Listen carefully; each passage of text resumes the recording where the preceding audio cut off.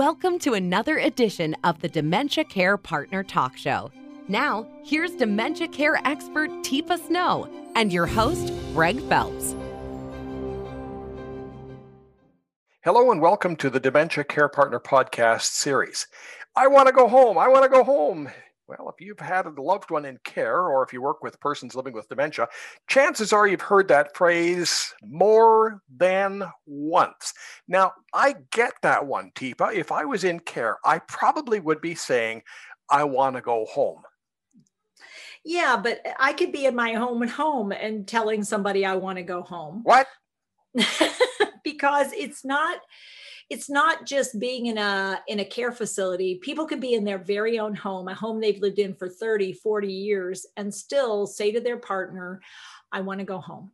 Say to their kid, I want to go home. I can't stay here anymore. I need to get home. I've got children. Or I need to go home. My mom's looking for me. Or I need to get home before I get in trouble. I'm supposed to be at home. Or I need to get out of here. This isn't where I belong. Now, you just said before I get in trouble. I think I can see all sorts of pitfalls for the care partners in this, getting in trouble, because I heard a whole bunch of responses forming in my brain, and I don't think they were going to help the situation. What the hell do you mean? You're home. Come on. You lived here for 20 years. What are you talking about? Yeah. So any response like that obviously missed my information, which I was trying to share with you, which is the environment I find myself in does not feel, and the words I'm going to give, it doesn't feel familiar. It doesn't feel friendly. It doesn't seem functional. I don't know what to do here. I don't know what I'm supposed to be doing here. And it doesn't feel forgiving. I don't feel like I'm okay here, that when I'm here, I'm okay. I'd rather be at home where I feel like you get forgiven at home if it's a good home. I mean, that's where I want to be. And it's not a good sensory match for me right now. There's something about it that's not feeling comfortable. It's not a good space match. I feel like this space isn't the space I want to be in. And it could be because I've been in it so long. This is, actually this social situation, the person you are to me, I don't want that right now. I want to go home. I want to go to a different place, a place of comfort, of connection.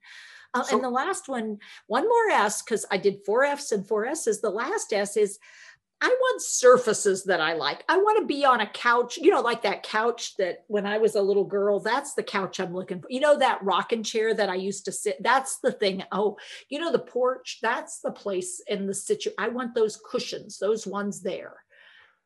So surfaces matter sometimes. But you don't just wake up one morning and all of a sudden start this. So am I missing a bunch of clues leading up to this? Like, you didn't just wake up this morning and say, oh, I'm going to try this on Greg.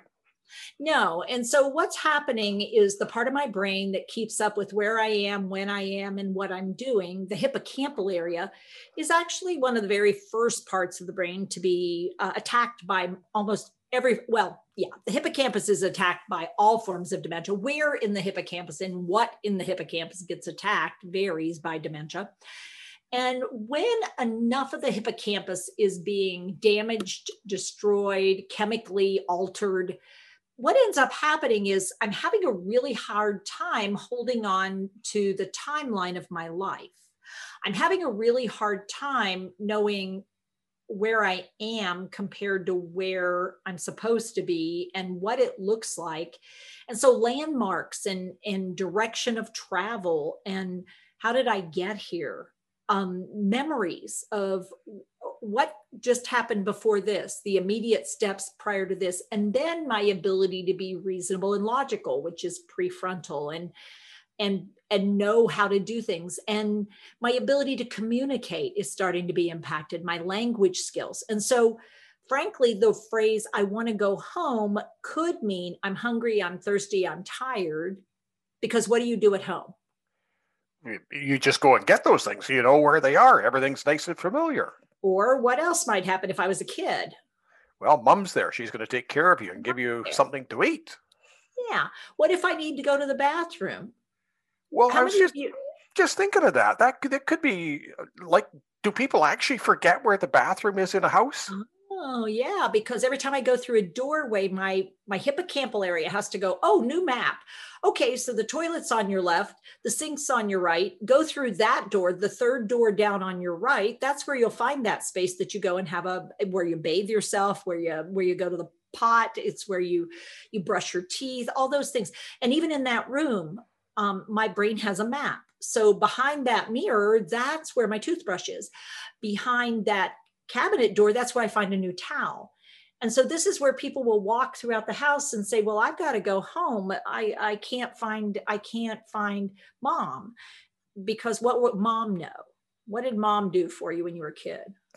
Well, whatever you weren't able, she generally was there for you and give you a little love and guidance. Yeah, so she makes me more comfortable. I mean, so the phrase "I want to go home," if we could reinterpret it, it classically means I'm uncomfortable here and I'm looking for comfort. I feel that I can't get my needs met here, and I'm looking for where my needs would get met. So if I'm approaching someone, I'm saying, can you help me get out of here? Because this isn't where I need to be. And if that person says, no, I'm a jailer, you have to stay here, no matter how uncomfortable you are. What would you do if somebody said, no, you've got to stay here? Well, I'm still licking my wounds, Teepa, from trying that once, saying to somebody, this is your home. It did not go well.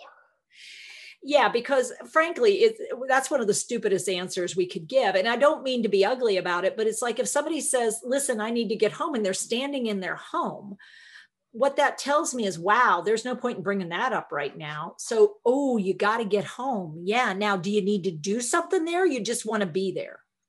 Now, why is that better? So do you need to do something, or you just want to be there? Well, it might give you a clue that you hadn't even expected. It might be, as you just said, it might be, I want that chocolate chip cookie, or it might be that I got to have a pee. Yeah. So if I need to get stuff done, what it tells me is there's something about being here. You're not getting things done the way you or where or how you think you should. So it's a doing thing. So I need to be starting to look at, okay, what can I get them to do? What might serve that purpose? If on the other hand, you say, I just want to be there, what's that say to you? Probably looking for what? Some comfort. I just want my old familiar. Yeah, I want an emotional thing. I'm looking for an emotional thing. You just want to be there. Yeah, you're not liking being here. Now, is there somebody there that you're really looking for? Or is there some particular place you really want to be? So now what I'm trying to find out is it space or is it social? Is it sensory? Well, it's too loud here. Everybody here is so damn loud. Well, then that tells me maybe it's a sensory issue. If they say, I need to change my clothes, maybe it's a surface contact issue, and maybe they're wet, or maybe they have another problem. But we're looking for clues, and we've got to see clues within what they can give us, because they can't give us more than they can give us. Speaking of clues, Teepa, is this something that starts and progressively gets worse? Like maybe should I have picked up when I realized that Mom can't tell me what happened yesterday, but she can recite things from 50 years ago, and she talks about the old. Should I have picked up on this, or do you have to be an expert for this? Yeah, it's probably not a bad idea for you to go, she can't remember what happened. So when she's starting to, and let's say she not only can't remember, it bothers her. Because some people, when they can't remember what happened, oh, what the heck, doesn't really matter. If your mom was one, though, that says, I can't what did I do? Where was I yesterday? So if they show concern, then more likely they're going to be looking for a place of comfort. If they can't remember something and they say, so what are we going to do now? It's like, what I would tune into, then there's a high probability when the chemistry, as the day wears on, they'll wear out. So guess what? I'm going to see this a whole lot more. Teepa, yeah, you are. And so people are sort of craving information on subjects like this. Are there a couple of things that you can suggest to people that they try, and let's throw in one that they don't try? I threw in one. I'm not going to try that again. This is your home. That didn't work. That didn't work. And so one of the things that people very rarely try is, okay, well, let's head on out. And so let's head on out is a way to give the brain something new to look at, something new to listen to, something new to experience. And because I said, where they are, they don't want to be. Well, let's head on out is a way to go, oh, well, let's go on the other side of the door and see what's out there. And very frequently people go out for a ride. They go out for a walk. They go and let's look for the car. I don't know. You thought it was in the parking lot? Well, let's go look. Being willing to travel with someone a little distance can sometimes make a big difference. So that's one. Well, let's go. And then take a safety call system like a 911 phone. Take a phone with you in case you need it and you get too far and you can't figure out. But better to go with someone than try to prevent someone who's wanting to get out, to go. Let's go look. And the second one is to be curious.